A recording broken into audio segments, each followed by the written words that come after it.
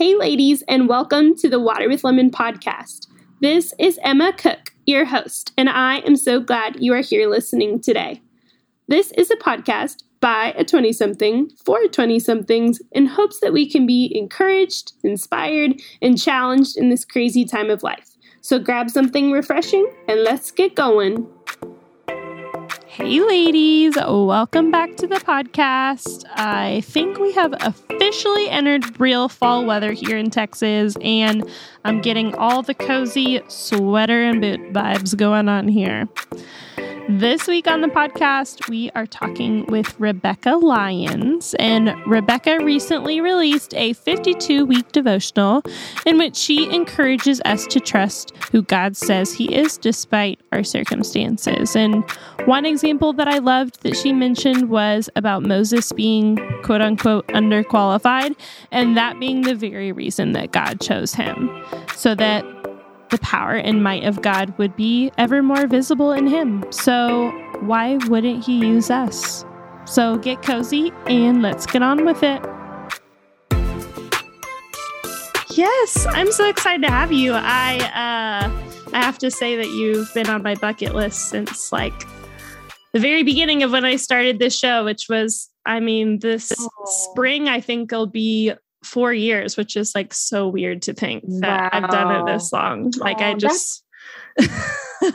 Congrats for that. That's amazing. Yeah. I just remember, I think it was around that time, maybe a little bit earlier, that I read You Are Free and just was so impacted by it because anxiety is such a big part of my story. So, wow. Yeah. Well, praise God. Thank you for sharing. I'm so grateful that it helped, every little bit. We hear from a lot of different people who kind of help us absolutely get strong. So yeah. And it looks so different for everybody, but even just like little hints of, oh, that did happen to somebody else. And like, I'm not alone in that, is so helpful to be able to hear or read about or hear about from different people. Okay, this is not, because the enemy wants you to feel very alone in anxiety. Yes. So yeah.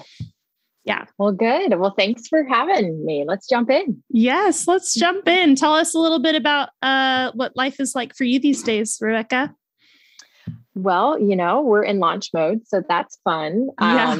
I only do, I do like books this I guess is my 5th. And then I did a planner and journal with rhythms last year. So it's fun. I love it. The fall is busy because of kids, and we launched a son to college this year, and we have a little one, Joy, who's in 2nd grade. So we're covering all the seasons of parenting. And my husband and I both co-run a nonprofit that we founded 18 years ago. And that is all about helping Christians engage culture. So as you can tell, our cultural moment is very fraught with, a lot of division, and our heart is really to bring the church together around a lot of difficult topics, but in love and grace and leaning in to listen and understand. So that's my world. And it kind of is just depends on the day. Right. Yeah. So what is that like for you right now with your ministry, and just what is going on in our world right now? Like, what are you seeing, and what are like the hard things that you're having to kind of explore with the Lord in this season? Well, just that Jesus' final prayer is that we would be one. And it does feel like there's kind of a spirit of division that keeps jumping around on different topics that are cultural divides. And they don't have to be, they really don't have to be. But like when something's attached to a spirit, it just tends to kind of jump around, and you see it in a lot of different ways. And so we can get antagonistic, and we really are all under the cross. We are all under the resurrection. We don't have to pick apart and parse out every little thing that we can find wrong with one another, whether you fall on one side or the other side. It's still comes back to going, are we God's church, and do we model love towards one another? Even if we don't agree on everything politically, that's okay. Yeah. That's what civility was for. Right. That everyone would actually not be told what to think, but they would operate by their personal convictions on what they're hearing and make informed consent based on those things. And I don't know why everything has to be so personal and has to be such an attack. So that's my heart is just like, let's come back under the cross. And if we can't love each other, then the world will not care about faith. Right. Yeah, that's so true. And I know that there's a lot of talk right now of just how there is kind of a line being drawn in the sand of like, okay, like, are you going to be for real about this, or are you going to follow the world? Because really, you've got to choose one or the other now. It's not, you can't be lukewarm in the middle. It's like you're either going to follow what the world is saying, or you're going to follow what Jesus is saying. And so that's a big and the thing. reminder is we are temporary residents of a kingdom of man. Like, we are strangers and aliens. We are sons and daughters of God. And so we get the opportunity to see this as temporary. And so how do we steward our time here on this earth, on this side of eternity?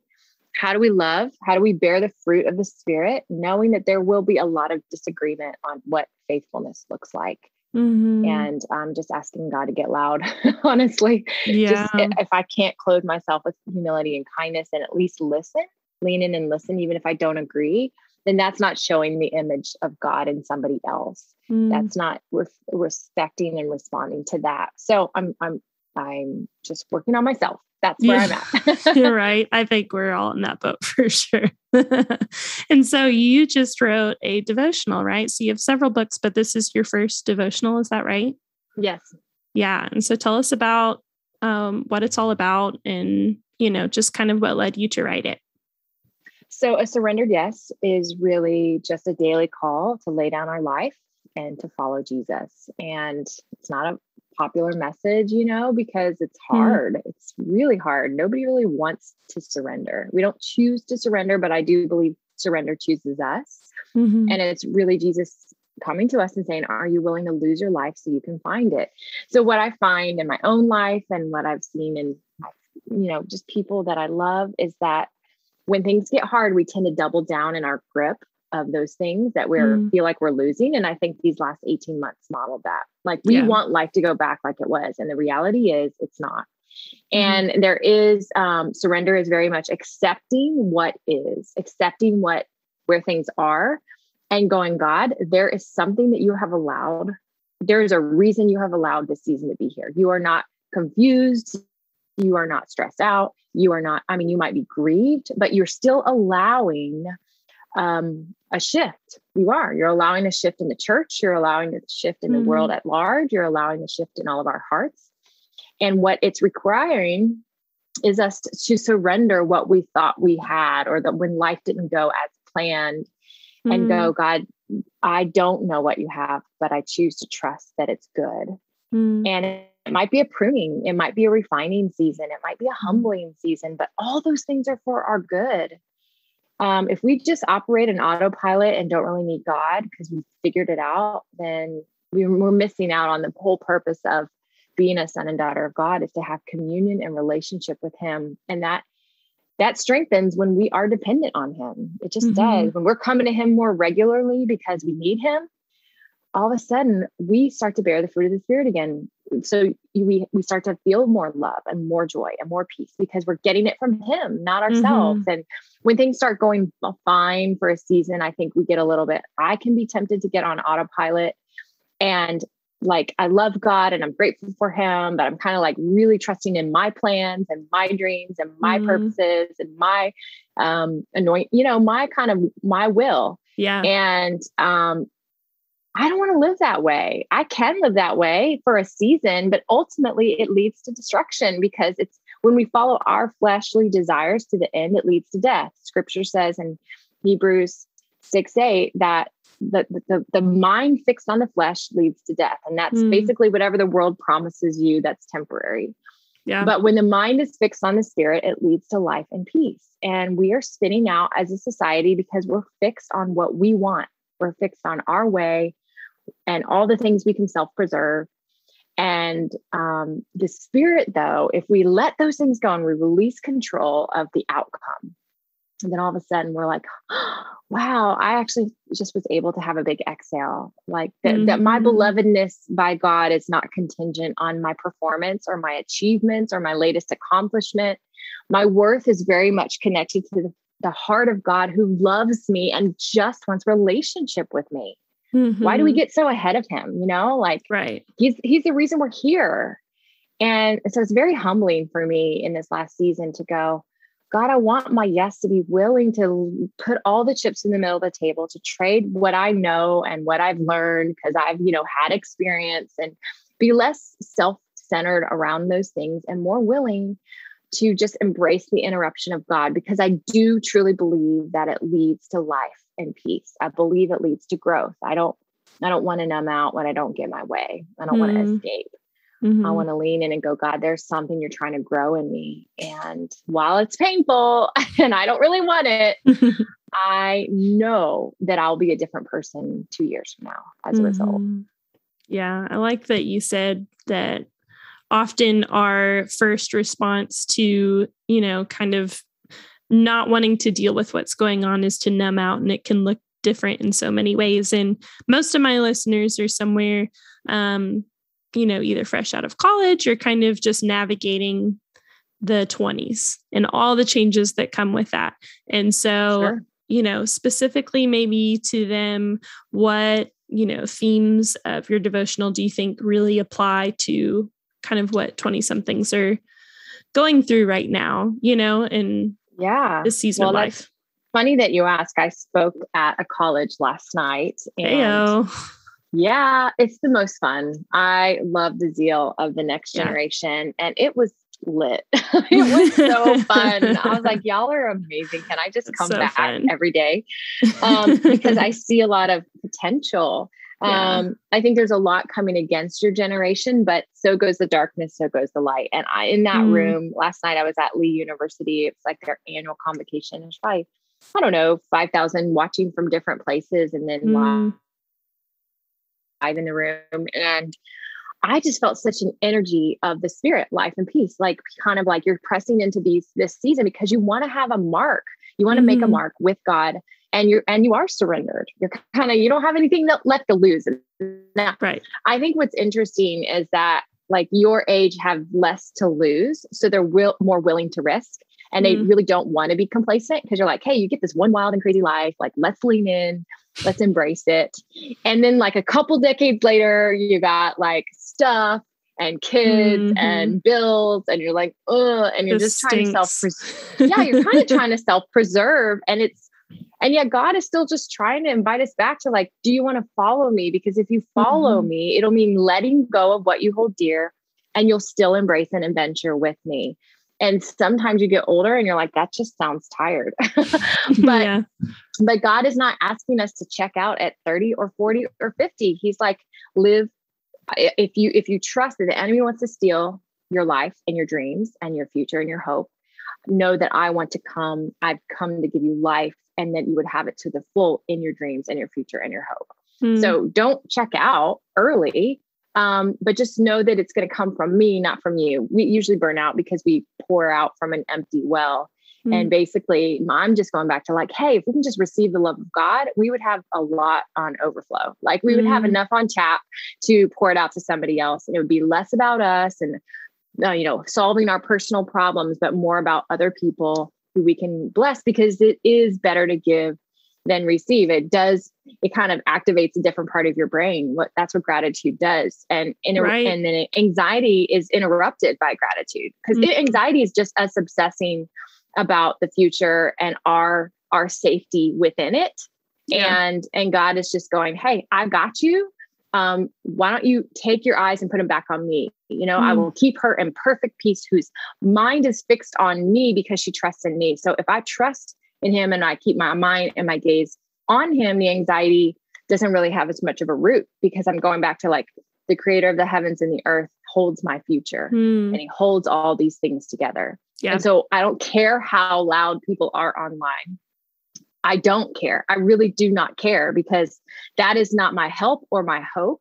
I go back to the word and go, God, you have never changed. Just because new people are now saying another antagonistic thing online, your word of life and peace has never changed for generations to generations to generations. You have not changed. So let me go back to the stable foundational force of my faith again. So as far as topics in your age, I mean, there's 3 sections of this devotional. I have it right here. You can't see it because we're recording audio, but there's 3 sections. One saying yes to God, one saying yes to yourself, and the last one is saying yes to others. And I think some of the times the things that, rise to the surface for me, there's one on asking the impossible. And it's really about God inviting us into things that, like with Moses, where he's like, I'm not good with words. They won't listen to me. I think a lot of times your generation's like, I don't have the experience. There's someone so much smarter saying something in the same message that I'm in. Why would I need to?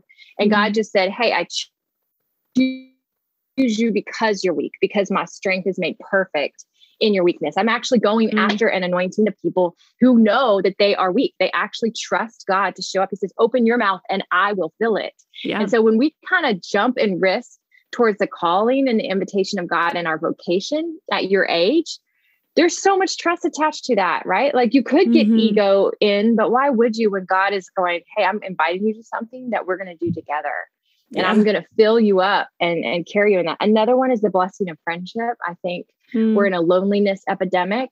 And I really think God is asking us to trust him with our friendships, trust that he asks us to choose one of the passages here, or one of the, let me see if I can find it. Blessing of friendships, 42. But basically he's saying, what if we trust God with our friendships? What if we trust that he places the right people in our lives at the right times? When we're authentic, when we bless and love, we find a community of love. It's this community that gives us the courage to go out in the world and be the blessing we were made to be, reach out and be intentional. And also trusting God to let some of the friendships go, right? Sometimes we hold on and we're trying to please other people because we're so in need of that approval of man. But hey, if you're right with God and your heart is clean and pure before him, and you really do feel the belovedness of him, you feel loved by him, then you're less offended if someone doesn't text you back or didn't invite you to something. And you're like, you know what, God, I know that you're going to bring the right people, that there's just like ease there. Like you don't have to hustle for a friend. You don't. Yeah. If you're vulnerable and they don't respond, maybe they're still working through their stuff. Don't write them off, but don't feel like you're taking it personal. There's personal rejection or there's something wrong with you just because somebody else is still working through stuff.